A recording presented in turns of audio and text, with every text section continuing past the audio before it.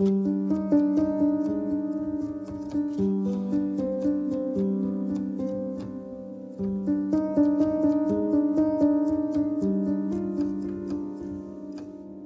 treaty was supposed to fix everything, but that was a lie. In August of 1678, France signed the Treaty of Nijmegen to end the Dutch War. On the surface, it put all the broken pieces back together, but France's King Louis XIV wasn't a big fan of following the rules. If the 6-year-long conflict hadn't solidified King Louis's reputation as the bully in Europe, the way he exploited the treaty over the next few years certainly did. And it was a mantle that he wore with pride. He was rich and powerful, and stood at the very pinnacle of French society's cutthroat world of upward mobility and social status. The same year he signed the treaty, he wrapped up construction on Versailles. It had taken 17 years, but when it was completed, his old hunting lodge had become the centerpiece of royal life and the stage upon which countless dramas were played out. We have records of women in the court literally breaking out into fights and screaming matches to decide who would get to sit closest to the queen. Courtiers would stay at the palace for months at a time, afraid to leave and let some competitor take their place, even if that meant allowing their property back home to fall into ruin and lose all value. It was a world full of rivalries and failure, hungry ambition, and painful sacrifices.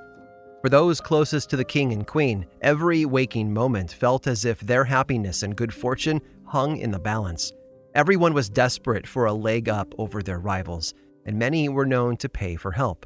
Astrologers, mediums, and fortune tellers were all common straws that these desperate socialites grasped for. As hyperbolic as it might sound to us today, each of them felt that their every decision, no matter how big or small, had somehow become a matter of life and death. And for a while, at least, everyone was right. I'm Aaron Mahnke, and this is Lore.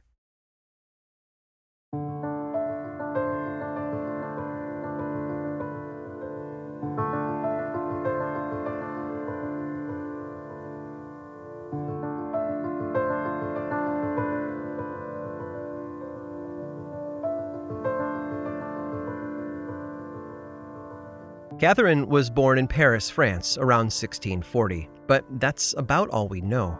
Her exact date of birth is still a mystery, as are the names of her parents. Like a lot of the lower class of her day, she came into the world unnoticed, but she wasn't about to stay that way. You see, there was a world of difference between the social elites that swarmed around the royal court, like flies on a carcass, and the filthy underbelly of the French working class. But one thing Catherine did have in common with them was ambition. She was born to wield power and had the tenacity to reach for it. By the age of 9, she was learning the art and secrets of fortune-telling, and I can't help but imagine Catherine plying those skills on the streets of Paris, drawing in crowds who were just as interested in the child prodigy as they were in details of their own futures. But like a lot of young women of that era, she hoped for a marriage that would provide for her and get her off the streets. For Catherine, that man was Antoine, a silk merchant who ran a shop out of a building on the Pont Marie Bridge. Today, the bridge is a beautiful stretch of open space and ancient stone, but in the late 1600s, it was lined on both sides by buildings where merchants sold their wares. And for a time, I imagine life was relatively good for Catherine and Antoine. But at some point early in their marriage, Antoine's business failed, and so Catherine had to step in and help support their household. She worked as a midwife, but it was her fortune-telling that pulled in the bigger clients, the aristocrats looking for an edge over their rivals, or peace of mind amidst a sea of anxiety. Whatever it was, Catherine Monvoisin was there to give them exactly what they needed. Things were looking up for Catherine, but Antoine's failure had hit him hard. He began to drown himself in alcohol, making it impossible for him to contribute to the family income. And eventually, Catherine was the only adult supporting herself, Antoine, and their 4 children. And this apparently frustrated her beyond belief. It was said that one of the most respectful ways to greet Catherine in private was to ask whether or not her husband had died yet. It's what she wanted, and most people knew that, even Antoine himself. In fact, they apparently lived near one of the local executioners, and it's said that Antoine approached him more than once to request an autopsy should he ever drop dead unexpectedly. Catherine filled her time with a lot of hard work. Her network was growing, and that meant more and more people knew of her services. And she began to get so busy that she started referring clients to other fortune tellers, taking a large cut of the fee as a commission, of course. But in her spare time, she maintained a steady flow of lovers. One of them was a young magician named Adam Lesage, who was more than a little interested in removing Catherine's husband from the picture. He even convinced her to participate in a ritual that would set dark powers in motion to kill him, part of which involved burying the heart of a sheep in her backyard. At the last moment, though, Catherine backed out and dug the organ back up, which might have been the most perfect illustration of the phrase change of heart in all of history. But that didn't mean that she was any less interested in being rid of her husband. She just had a lot of other things on her mind, and a career that was exploding in popularity. By some accounts, she was earning the modern equivalent of nearly $200,000 annually, which shows just how important her services were to the people of Paris. And she spent it lavishly, too, throwing regular celebrations and gatherings at her stylish home. One record even suggests that she spent roughly $25,000 on a single dress. Business, as they say, was very, very good. More and more people were interested in learning about their future, what decisions to make, and how they might avoid failure in the middle of a competitive society. Rich or poor, day laborer or aristocrat, it didn't matter. Catherine Monvoisin would sit down with them, provide them answers, and sometimes even solutions. She used chiromancy, otherwise known as palm reading, as well as physiognomy, the art of reading another person's face. Many were sent away with instructions to pray to certain saints. Some were prescribed specific rituals, while others were given potions that included toad bones, mole teeth, and powdered human remains. She would later say that there were 3 major requests that brought people to her over and over again throughout the years. Love was always on the forefront of people's minds, and she fielded countless requests for help in securing a spouse. Another big topic was money, and many of her clients came looking for help in growing their personal fortunes. But right up there with love and money was another request, although this one was a bit less traditional. Many of the individuals who came to her were women looking for freedom from their husbands, and they were willing to do whatever it took to make it happen. And as it turns out, so was Catherine.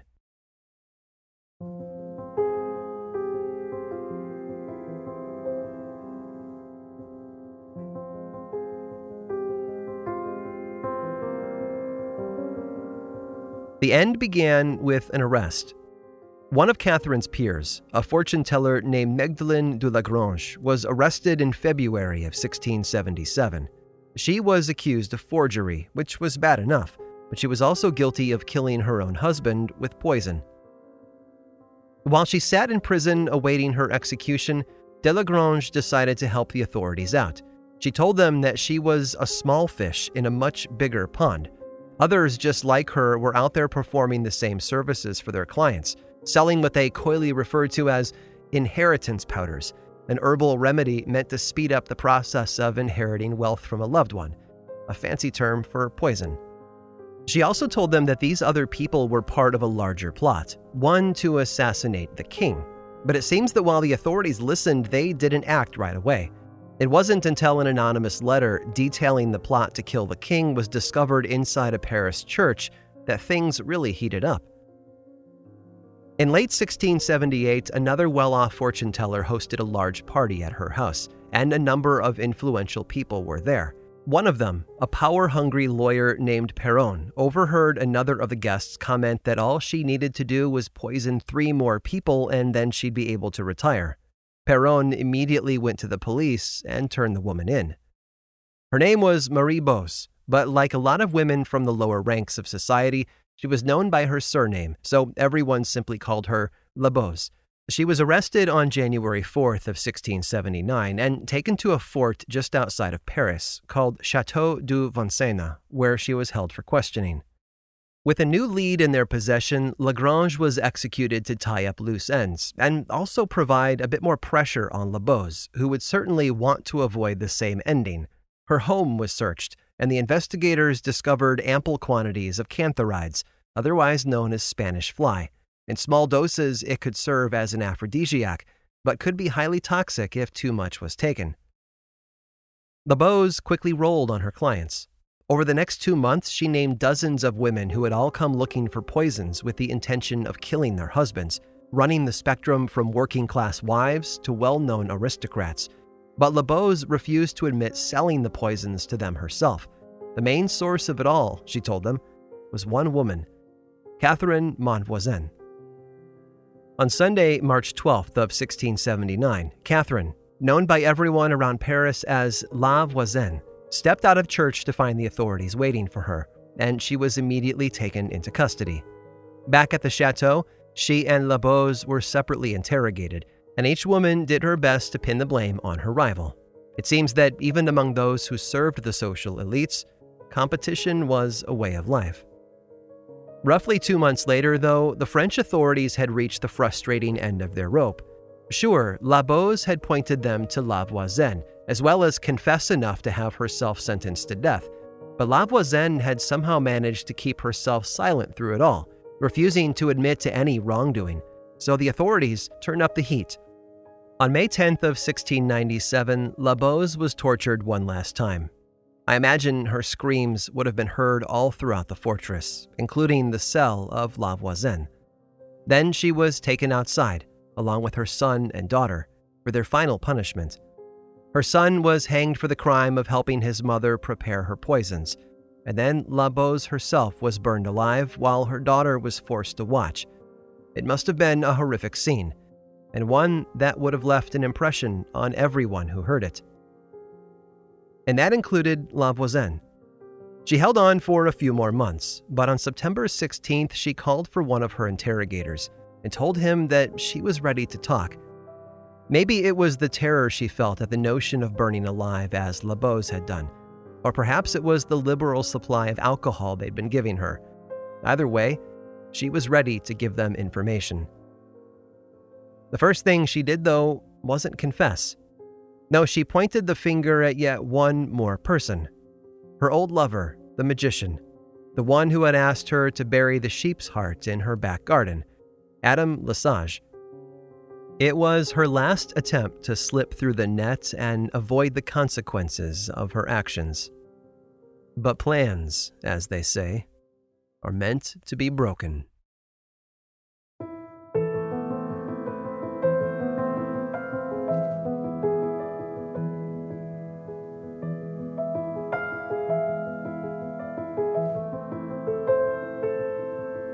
Lesage was already on the authorities' radar, so to speak.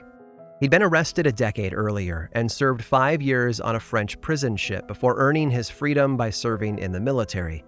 Yes, he had a checkered past full of black magic and dark rituals, but he was a reformed man now, and he was also desperate to not lose his freedom again. When he and La Voisine had parted ways back in 1667, he immediately set up shop as a direct competitor to her, which didn't go over very well. She had a lot of rivals around Paris, as most upwardly mobile people had at the time.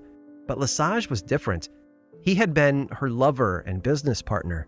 He had learned things from her that she shared with few other people, and not all of it was good.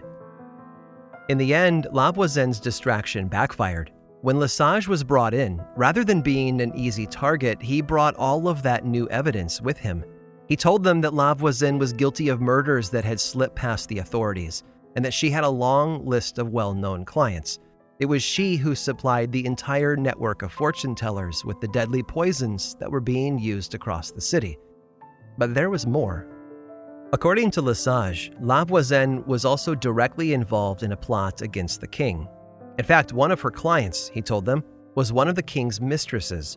Unfortunately, that was news that the interrogators took directly to the king rather than through the usual channels, and when he caught wind of what was happening, he panicked. Someone close to the king was attempting to plot his death, and I have to imagine he began to wonder who. of all the people at court around him, could actually be trusted. Even his own mistresses were suspected at this point, and I'm betting he felt more than a little trapped, so he began to lock the investigation down and take control. One of the first things he did was order that the written records from the interrogations at the chateau not be bound in a book, which sounds like an odd request, I know, until you realize that this was essentially a request to keep the records as deletable as possible. Without binding, anyone could slip a dangerous page of notes out of the official records and make them disappear. Next, the king instructed the investigators to make no exceptions in their future arrests. They were to ignore rank, wealth, and gender. Everyone who was a suspect should be arrested, no matter who they were, so long as there was sufficient evidence to support it. And among them were the Duke of Luxembourg and the Comtesse de Soissons, both of whom had hired Lavoisin to help them move up the ranks in the court. But it's impossible to keep rumors like this under wraps for long. In a volatile environment like the royal court of Louis XIV, when every single person was grasping for an advantage over their rival, this was juicy information. The court was filled with murderous traitors who were hiring Lavoisin to poison their way to success. So naturally, word spread. From the court of the socialites, the rumors trickled down to the streets of Paris. Suddenly, everyone was obsessed with Lavoisin and her network of poisoners. But inside her prison cell in the chateau, she continued to deny all of it. Some historians think that's because the rumors and accusations of her plot to kill the king, if proven true, would lead to instant death. Keeping silent was Lavoisin's way of staying alive. It didn't work, though. On February 22nd of 1680, after a brief trial and quicker conviction, a carriage arrived at the chateau to transport her to her execution. She was driven to the square in front of Paris City Hall, but when the carriage stopped to let her out, she refused to exit. After a moment of struggle, she was dragged out of the car by a pair of guards, kicking and screaming the entire time. A priest was given a moment to serve as her confessor, but she was said to have pushed his crucifix away and refused to speak with him. And then she was led to the square, where a large wooden stake awaited her, surrounded by straw and dry kindling. Oh, and thousands of eager onlookers. After tying her to the stake, the fire was lit. Legend says that she tried putting out the flames by kicking at them, but eventually gave up and waited for death. She burned alive, and the infamous Affair of the Poisons was finally brought to an end.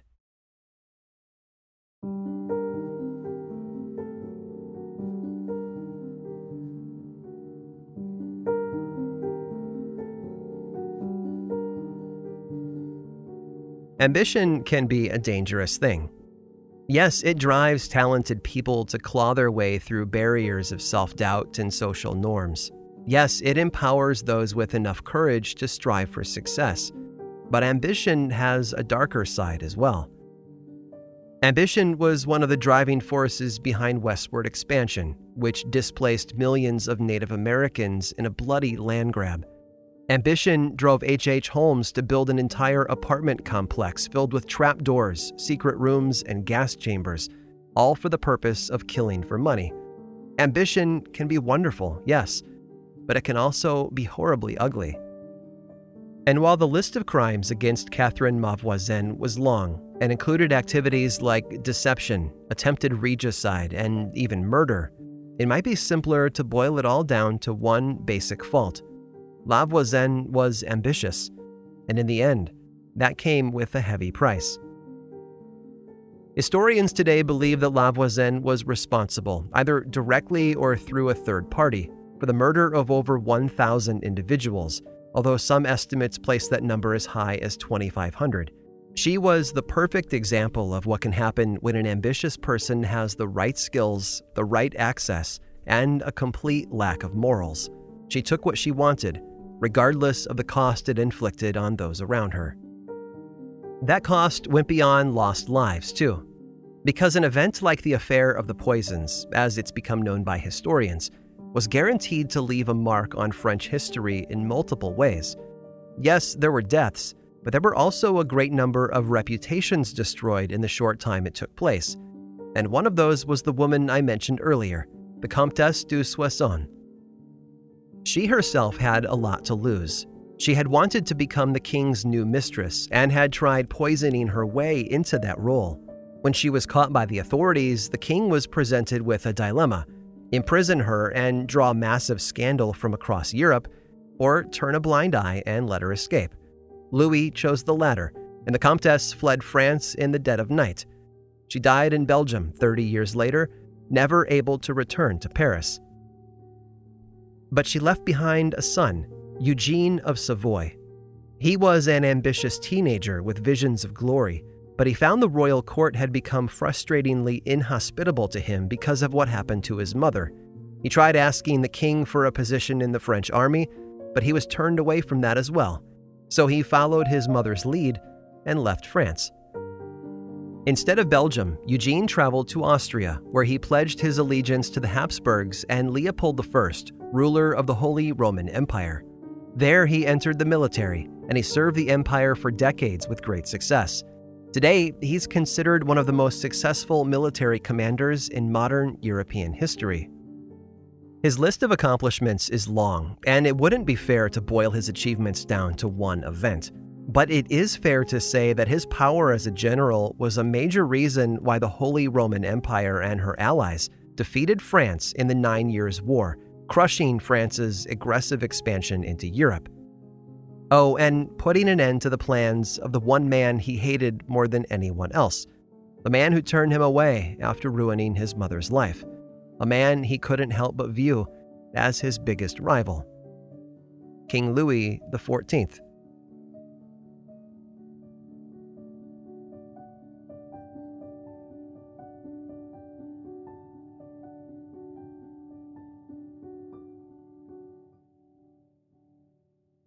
The story of Catherine Malvoisin is one of political intrigue and deadly ambition, but that's nothing new to those familiar with the history of France.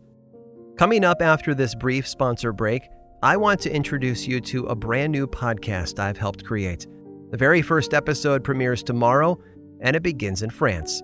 This is a show you don't want to miss, so stick around to hear all about it.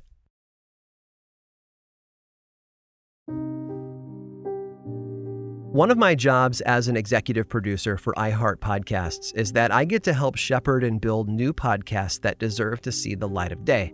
Last year, that opportunity allowed me to bring you 2 new hit shows, Cabinet of Curiosities and Unobscured, but I'm not slowing down.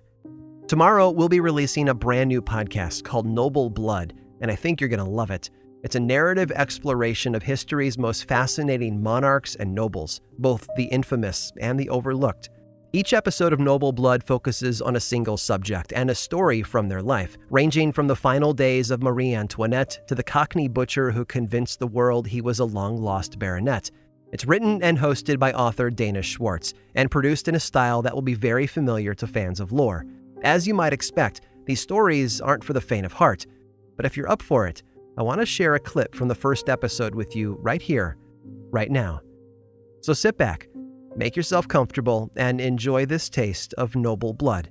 And when you're done, be sure to subscribe to Noble Blood on Apple Podcasts, the iHeartRadio app, or wherever you listen to podcasts.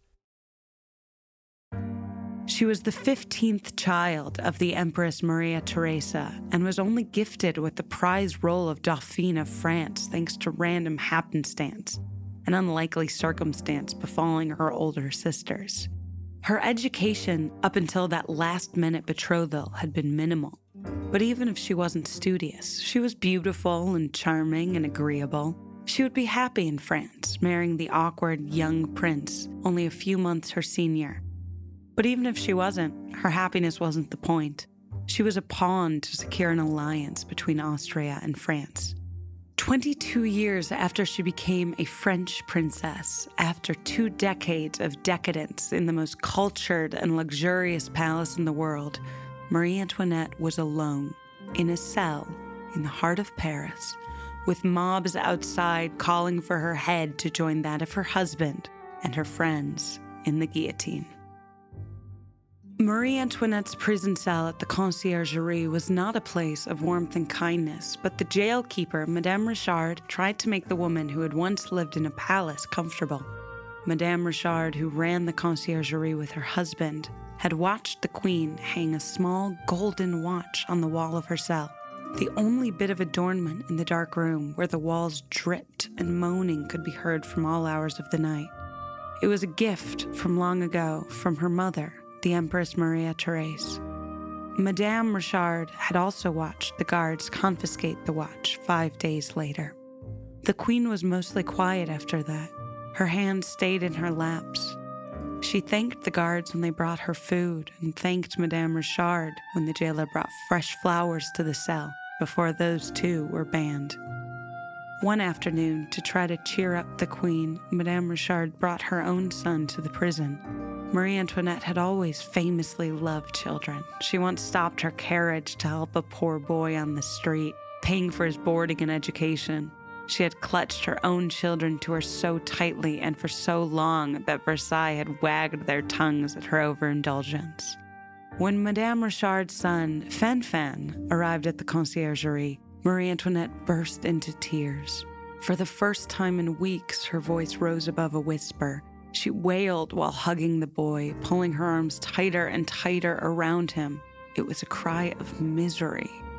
Fanfan was 7 at the time, the same age as Marie Antoinette's son, Louis Charles, imprisoned somewhere far away, being re-educated by revolutionaries. When Madame Richard took her son's hand and led him back into the hall, she confessed to a maid that she had made a mistake and she would never again bring Fanfan to visit Marie Antoinette. 6 months prior, Marie Antoinette's family had all been together for what would be the last time. It was the night before the former King Louis XVI's execution, and the man, now called Louis Capet, was permitted one last meal.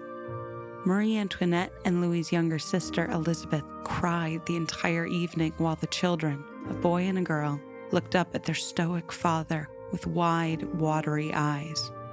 "Promise me," the once king said to his children, "that you will not seek revenge for those who do this to me."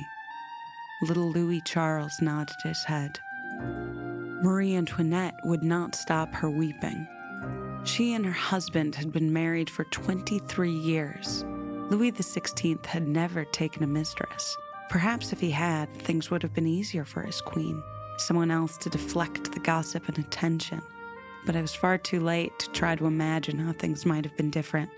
Louis XVI had been sentenced to death, and his head would be on the guillotine the next morning. To stop his wife and his sister and his children from crying, Louis promised that he would see them tomorrow morning, that he would say one final goodbye. This was just good night. We'll say goodbye tomorrow morning, he lied. The next morning, Marie Antoinette, now called the Widow Capet, was taken to a new prison cell.